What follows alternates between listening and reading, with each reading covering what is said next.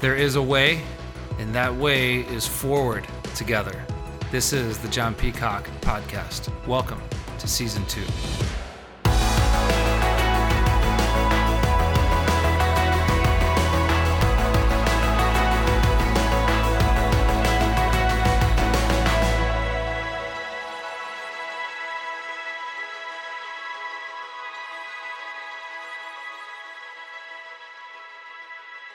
Hey, welcome to the show. My name is John Peacock, and that is Bryan Silva right there. And we're coming to you today on Wednesday. It is episode 23 of season 2.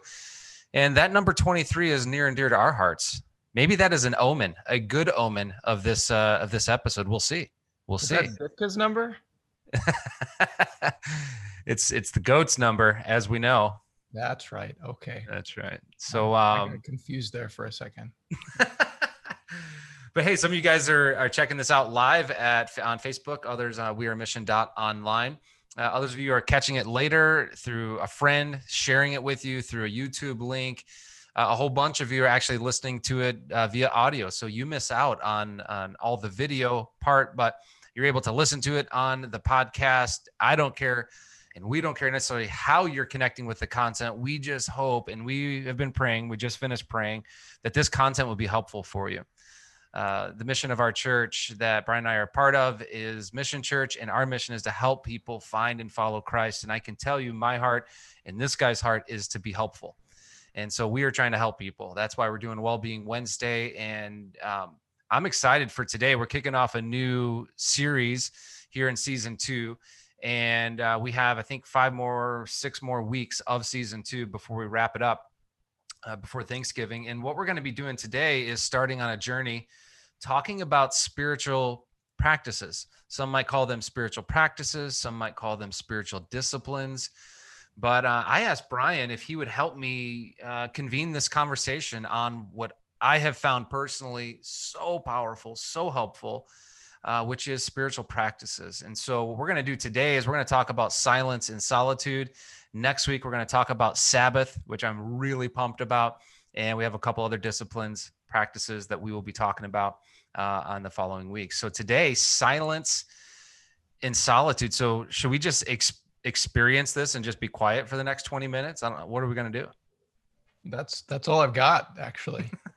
So I hope that's going to be appropriate. Everybody buckle up. Episode 23 is silence and solitude. So, Michael Jordan, I hope you're listening. We're in this together. Silence and solitude is amazingly difficult in our culture. And I'm going to start off by just saying, man, this has been a tough one for me lately. So as I talk us through this content, I'm just going to acknowledge that this is a brutal one. I mean, just as an example, as I've been preparing to kind of talk this through, I've been stuck a bit. I've been praying a lot, not feeling a ton of direction. And so I had a late night last night, and I got up super early this morning because I wanted some silence and solitude and some time to pray through and think through some more about what God might want to do today. Except that I find that my 3 children just match whatever time I get up. It does not matter. Does not matter how early I get up. Within minutes, it's like they can somehow like sense the movements. We've got sound machines in their room, everything. Yeah. Still, there's nothing that will stop them from realizing that I'm up. And within 15 minutes, I've helped wipe 2 children. I've answered 163 questions in rapid succession. All the while fighting, going, I just need just give me 2 minutes, just 2 minutes of solitude. Does anybody relate to this? Because I hope I'm not alone here. I mean, and I love my kids. They're amazing. I mean, truly amazing. I really could use some solitude in those quiet moments. Yeah. And they're really hard to come by. Yeah. Jon, completely unrelatable. I mean, have you ever encountered something like this? So you and I are in a similar life stage, but a little bit different in the sense of my girls are, they're just a little bit older, so they, yeah, but the early years that you're still in, That's what I'm talking oh about. my goodness. And there's obviously so many people that are watching this show that are exactly where you're at, Bryan. They're just like, silence and solitude. Are you kidding me? Like, it's been, 5 years since I had some silence and solitude. And so I so appreciate, and I think everyone appreciates just you keeping it real, because we're going to have to get creative with this.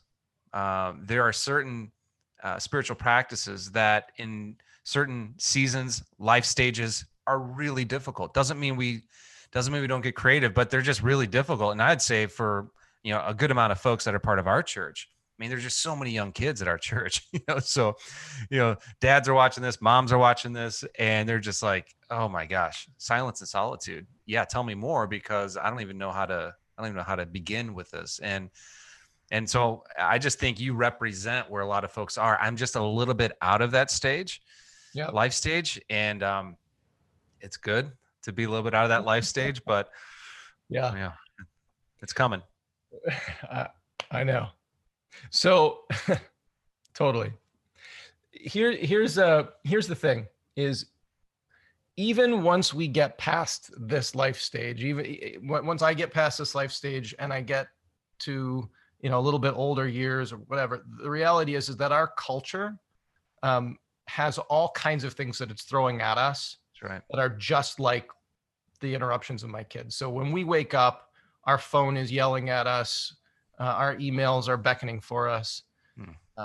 It's actually really no different in many ways, because our ears are so attuned to that noise that frankly, unless we're super, super intentional, we could have no kids, we could have grown kids, we could have, and we're going to face the same thing. No matter how early we get up, there's something asking a question of us. There's something pulling for us.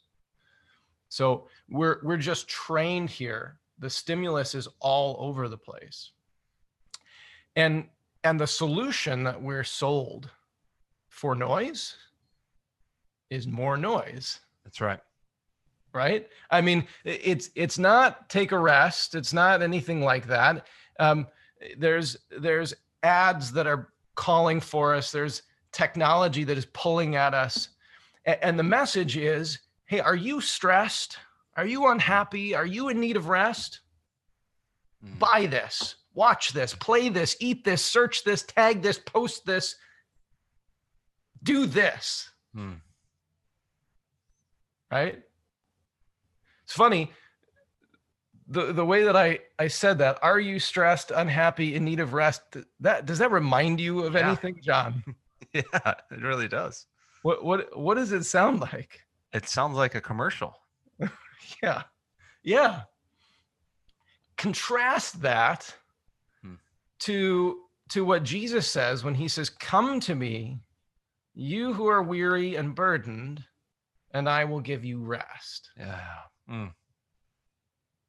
He doesn't say, come to me, and for $19.95 plus shipping and handling, I will provide you with this trinket that will make sure that you get at least 7.3 hours of sleep tonight.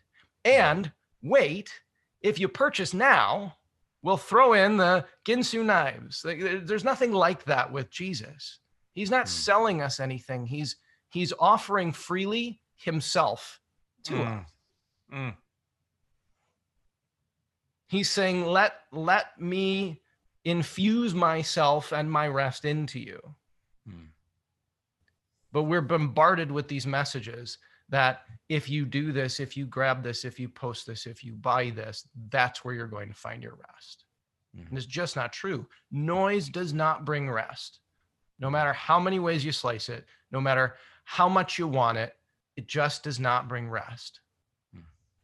Research has been done that shows that daily pockets of silence actually stimulate growth in the hippocampus, which is a part of what controls learning and memory. And so silence is actually critical for this brain development, whereas stress and noise are actually linked to shrinking of the hippocampus. So most of us are probably operating on very small hippocampuses.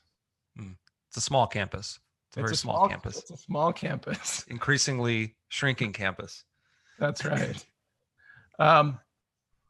So in this noisy, technology-saturated culture, our brains don't have the quiet space necessary to reset and repair from the chaos.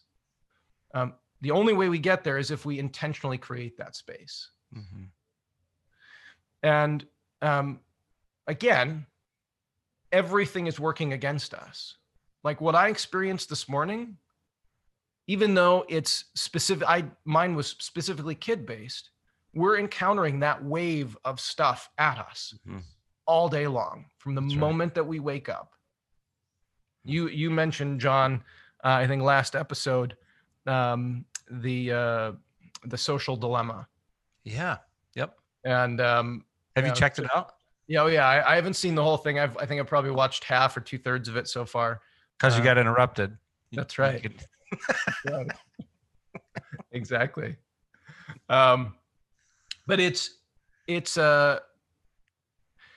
regardless of how much you buy into technology being potentially an issue or anything like that, the reality is there's good stuff about technology. There's some detrimental stuff about technology, but the way that technology is pushed on us is designed to keep us from rest. It's designed to keep us engaged toward a very specific end, and that end does not necessarily have our best interest in mind. No. In fact, most of the time it's really not about us at all. It's about putting money in someone else's pocket or things like that. And so at any rate, the technology is designed really well to do this. And we live in a crazy busy, multitasking kind of culture. So you put those two things together and our brains have no idea how to naturally just kind of sit in one place and be. Yeah. I think one of the most important things I heard from that documentary, and I actually heard it first from this book that I want to endorse and highlight that everyone would order and read. This book is called The Ruthless Elimination of Hurry by Pastor John Mark Comer. It is the most important book I've read in 2020. I have given it to a number of people, and I think you need to buy it and read it. He does a phenomenal job talking about, in many ways, the history of speed. How did we get here? Why are things so fast? Why is noise so loud and rest so seemingly obsolete? Why is this happening? And he's really educated on technology. And one of the things that he said in his book, and it was underscored in the documentary, how when it comes to social media, whether it's Facebook, Instagram, pick your platform, we're not the customer, we're the product. I read that line in the book like 10 times. And then the experts in social media talked about it on the documentary, The Social Dilemma, that we're not the customer, we're the product. You're being sold, specifically your attention. And it's all about, and what he talked about in the book too, is how they did a study on attention span and how every year it's getting less and less and less. Whereas we used to have an attention span where we could just lock in on something, whether that's watching something or just being still. And that attention span is just going down and down and down and down, in part because the apps that are being created are literally created to reduce your attention span. So you keep doing this deal right here, because the more, since you're the product, you do this, the more things are going to be sold. And all of a sudden we begin to, I feel like, wake up through great resources like that book or the documentary and just say, wait a second, man, there's got to be a better way. I don't feel okay being the product. And so I'm glad that we're talking about a bunch of this over the next 4 to 5 weeks, because noise is a massive, massive issue. Jesus did not come to give his life so that you and I would live a distracted life. But there's a better way to come to him. All who are weary and heavy laden or heavy burdened, that's everybody. And we need to find rest. And we find that in the way of Jesus. We find that as you and I become disciples, truly, of Jesus. Yeah. Yeah, I think, and I may be misquoting this from the book that I've read that book as well, as you know, and I think he said something to the effect of our attention span has become less than a hummingbird. Yeah. That sound right? It does sound right. I think it was something like that. So it's extraordinarily impacted. We used to have a much greater attention span. You mentioned at the very beginning, Jon, this idea of spiritual practices. Some people call them spiritual, disciplines, things of that nature. Disciplines are things that take work, and we're really diligent, disciplined at engaging the noise, because that's how we've been trained. We've got a good work ethic around that, but we don't really know how to be still. Jesus does model this. We've talked about this in previous episodes. I think, Jon, you've talked about this multiple times, but the idea that Jesus, oftentimes when he was being asked to come and preach or do miracles or things of that nature, he would say, we'll get there. I need to go take some time. I need to go take some time of solitude, prayer, to be by myself with God. And seems so counterintuitive, right? I mean, everybody's calling for you. Yeah. You can really bring yourself the notoriety. You're God. You came to be God, right? Yes, but he came to be God in a very different way than anybody was anticipating. He came to be God as rescuer and lover and modeler of what it is to connect well with him. Yes. Right.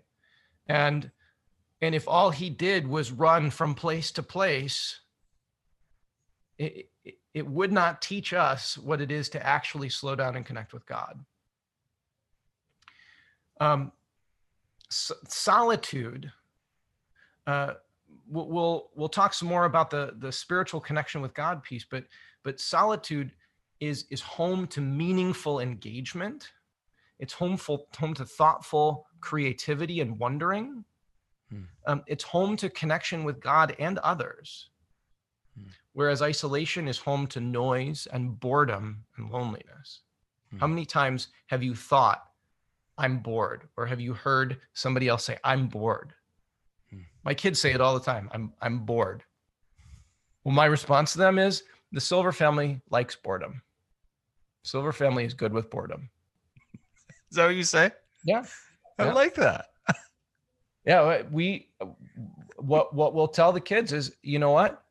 Lots of really good creative things happen when you're bored. Wow. Galileo would never have stared up at the stars if he had his phone. That's right. That's so good. So, that's so good. So we insist that they enter into boredom, and learn to find the joy of boredom, not by being bored, but by entering into that space of quiet where their brains can settle in and really be unleashed to dream and to create and to wonder. I don't know, I don't remember where I read it, but somebody used the analogy of a snow globe. All the noise is sort of like if you shake up the snow globe and it's all floating around, and quiet is sort of the time and space that's necessary for all that debris to just kind of settle to the bottom so that you can think with clarity. That's right. So these are just these are just critical things that we're terrible at doing, and they're so necessary, because we're actually losing ourselves in our distractions, and we're getting more depressed, we're getting more anxious, we're becoming more lonely. None of these things are breathing life into us, and we just keep going back to that mirage, thinking that next time I reach toward that, that's going to satisfy.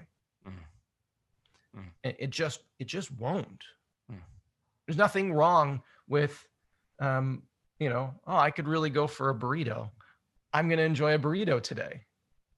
But if that's the next way, if that's the next thing that I'm going to do to quiet my boredom or my stress, it's a really terrible practice.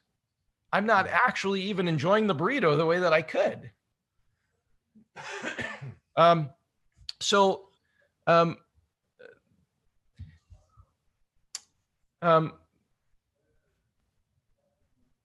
There's a difference between being present but absent with others, and present but silent. Okay, so solitude applies not just to like by ourselves. Solitude, silence is something that we embody by quieting ourselves. And so think about it this way: if you've been sitting at dinner with somebody and both of you are playing on your phones, I mean, you may be completely disconnected. Your bodies are present in the same room, but you're not there with each other because you're so accustomed to being saturated with this noise. So this impacts relationships as well. There's an example in the scriptures that's really interesting. In the book of Job gets really he gets really reamed by a bunch of stuff, and he is in a place of misery, and 3 friends come to visit him. And when they get there, they sit with him in silence for a week. They don't say anything. They're just present. There's more of that. I couldn't hear. Is there some back? Okay. You got some action on the home front. I got some action on the home front. All good. Sat for him for a week in silence. It goes downhill once they open their mouths. In fact, that's right. It's really ugly.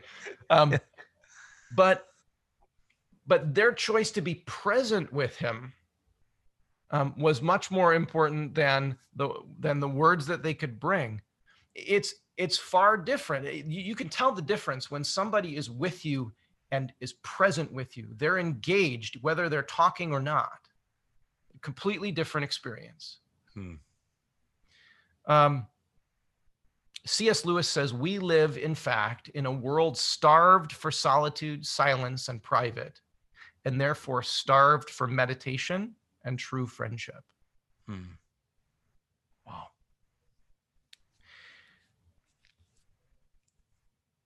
This is not just impacting our time when we're not with people. This is impacting our every moment.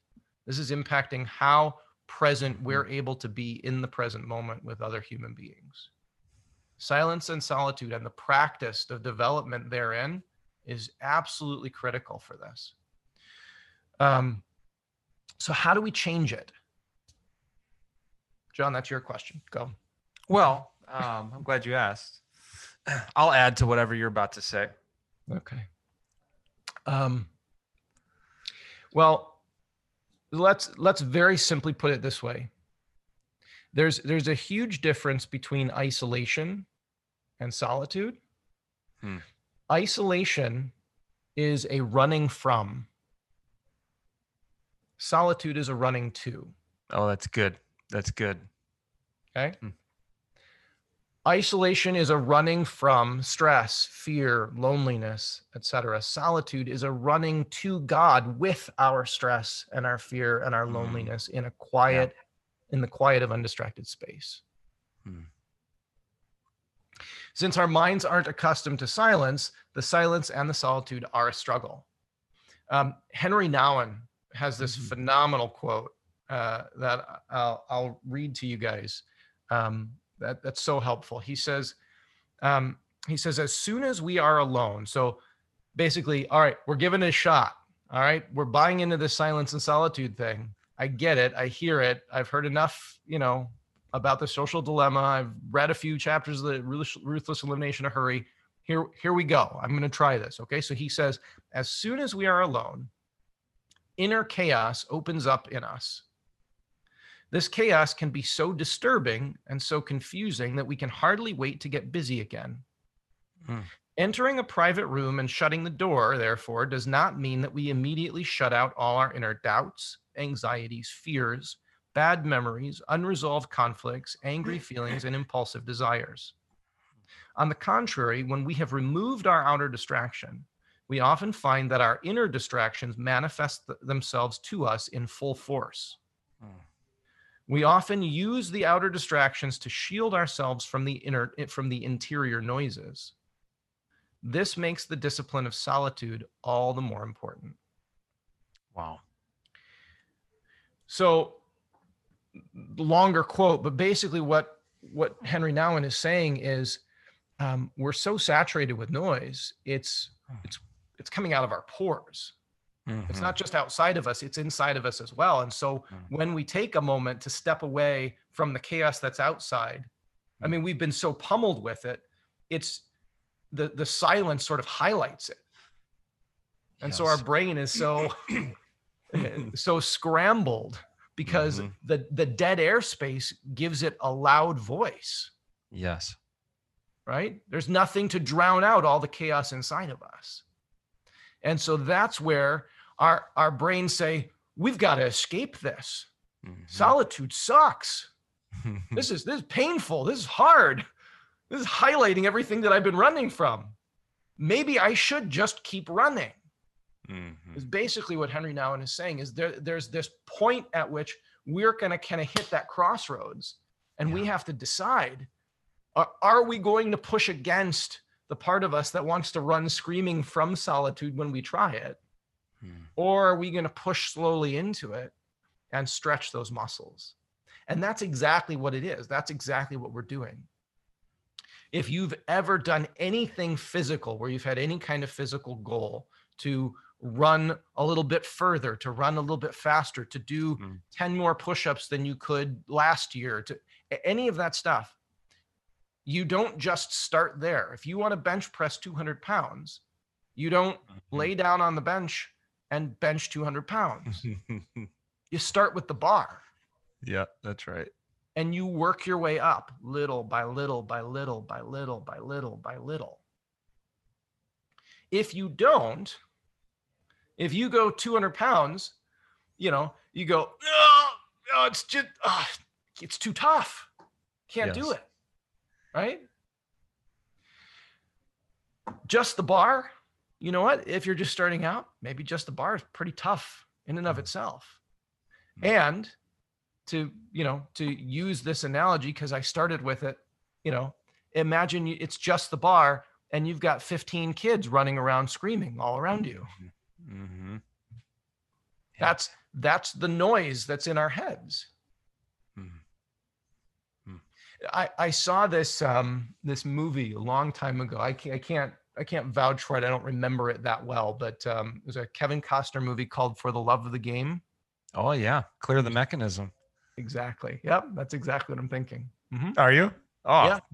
Yep. Solid movie. I mean, it was about baseball, so of course it was great. Yes, but the Clear the Mechanism was a really powerful image. Kevin Costner is pitching, and there's chaos all around him. People screaming, yelling at him, and he just kind of focuses on the catcher, and he says to himself, as you said, clear the mechanism, right? And basically what he does is he focuses so hard on this one fixed point that everything else just kind of fades into the background. Yes. Right? This is possible. Like this idea of solitude becoming a place of anchored, focused rest is possible, Mm-hmm. but not 200 pounds right off the bat. Mm-hmm. It's a slow crawl. Mm. So we've talked about fixing our eyes on anchor points. I gave Yeah. an example of rappelling down the side of a mountain and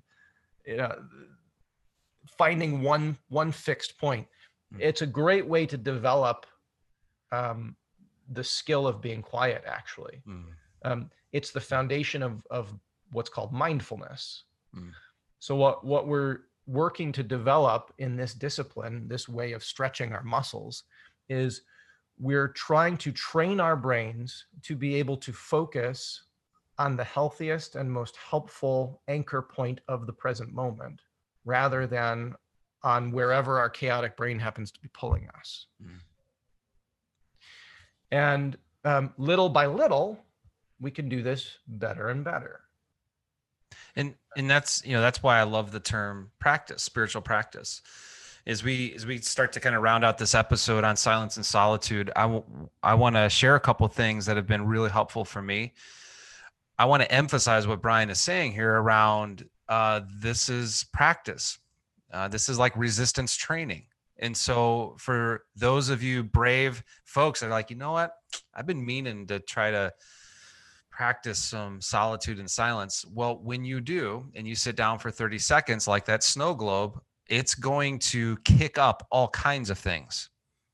Silence and solitude, like other disciplines, we'll get to Sabbath next week. It reveals a lot of times, it could reveal misordered loves. It could reveal addictions in our life. Addiction looks like a lot of different things these days. So just be prepared for that. I think it's so important, Bryan, as you're saying, to equip our friends here to be prepared for the challenge of these disciplines. But again, it's a practice. It's a practice. And you're going to notice a lot of different things. And so instead of starting off with saying, hey, I'm going to sit down and practice silence and solitude for 30 minutes, we would say, no, start with trying to bench press the bar. Let's aim small, miss small. How about 3 minutes? Mm-hmm. I mean, how about 5 minutes? And we'd say start there, because this is resistance training. It's going to be very difficult. And the reason is because whether you realize it or not, we've become so conditioned to living a distracted life. And so I know for me, this has been something I continue to work on. A couple things, Bryan, maybe I could share real quick that have been really helpful, or specifically around silence and solitude. I've mentioned this before, but turning this device, this is called an iPhone, turning that into a dumb phone. So take your smartphone and make it a dumb phone. If you really want to get some momentum with this, make it a dumb phone. I don't have any notifications on my phone, so I'm not getting and this is why these apps are built this way, to keep me distracted. Why? Well, I'm the product, not the customer. So make it a dumb phone. Delete all your social media apps on your phone. You don't have to delete all of your social platforms. We'll just make that harder to get to. Make it on your desktop computer. Well, I got to walk somewhere in order to do that. And it's amazing when you resist that urge, urge surfing, I think is what it's called. Well, 30 seconds go by and you're good. You're good. You can stay there. So I've made this a dumb phone. Second thing that I've been doing after reading this book, and this is all from the book, a couple of things, is choosing a bedtime for my phone. I used to always bring this into the bedroom with me. It was my alarm clock, because it's actually a great alarm clock. But I would sit there, and when I'd actually be still, I'd think of a million different things. I'd grab my phone, be writing them down, be scrolling through Facebook or whatever.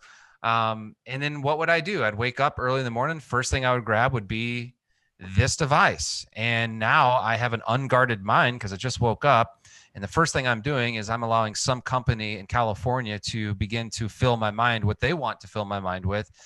And when you think about it that way, you're like, why do we do that? Well, you do that. And I used to do that because I was addicted to that. And I didn't actually think critically about that until I read this book. And I'm like, I'm not doing that anymore. So I picked a bedtime for my phone. My phone gets put to bed, just like my kids, at the same time every night, 8:30 p.m. It goes to bed. And I wake it up at 8:30 a.m. And so if you need to get a hold of me before 8:30 a.m., I haven't been perfect on this, but almost. I'm just not going to get the message.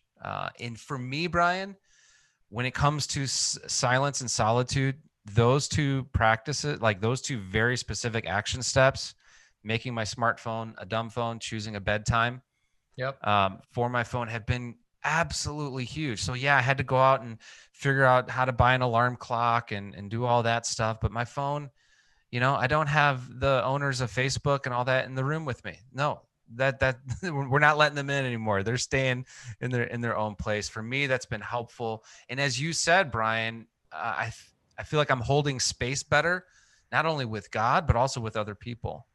Some of the tumultuous stuff on the inside is getting quieter and quieter. And so today we're talking about silence and solitude. So important. Why? We want to equip you. We want to help you live the life that Jesus said is yours in him. Jesus said that he came to give us abundant life, not a distracted life, not a life that is addicted to noise. And man, is this a challenge for us, guys? But there is a way forward, and that is through practicing these spiritual disciplines. Today is all around solitude and silence. Well, bro, this has been great. Next week is Sabbath, which I'm pretty excited about. Yeah. Oh yeah. Sabbath is one of my favorites. So I'm looking forward to talking that through with you guys. It's something, again, season. That's a lot. I got a lot of work to do, but it's something I'm really passionate about. So I'm excited to chat it through. Can I throw out one practical Please do. For silence and solitude this week before we go? I'll be silent. Go ahead. I'll be solitude. Okay. Oh, sorry. That's not what you meant. So quick little simple practice. 5, 4, 3, 2, 1. Okay. Take a couple minutes, maybe at a mealtime or something like that. Like if you're having breakfast by yourself in the morning, or maybe you're on a lunch break or whatever. Okay. Notice 5 things that you see. Just look around. 5 things you see. 4 things you feel: the breeze against your skin, the pen in your hand, whatever, doesn't matter. 3 things you hear, 2 things you smell, and 1 thing you taste. Oh, maybe it's the toothpaste that you just brushed your teeth with. Maybe it's my I have a bean coffee that I'm drinking right now. That's right. Maybe it's I love that. Hey, we will put that in the notes. So if people are writing down feverishly, we'll drop that in the notes right now. That's really good. I've never done that. Yeah. So it's a great little intro. We're looking to quiet ourselves and anchor to focus, a little bit at a time, right? Just the bar. This is a great place to start. This is the bar. Okay. We can build from there. We can do breathing exercises. We can do listening prayers, and we can talk about some of that more in the coming episodes. But let's start with the bar. That's right. Let's just find something to just get things going. Start developing the muscles. So, we'll finish this with this, and you referenced this earlier. So much of our passion around having this conversation are the words of Jesus. Come to me, Jesus said, and he says again, come to me, all who are weary and burdened, and I will give you rest. I'll give you rest for your souls. I love how the Message translation, Bryan, Eugene Peterson, he talked about, he translates that passage, come to me. And he says, I'll show you how to take a real rest. And he says, I will teach you the unforced rhythms of grace. Yeah. And that's what we're talking about today in the coming weeks. What does it look like to learn and practice the unforced rhythms of grace? Thank you so much for tuning in today to Live at 8. Sharing is caring. Let's get the word out. We love you guys. We will see you very soon. Have a great day. Thanks so much for listening to this episode. For more content or to access the show notes, visit johnpeacock.com. Until next time, keep your eyes open, hold tight to your convictions, give it all you've got, be resolute, and love without stopping.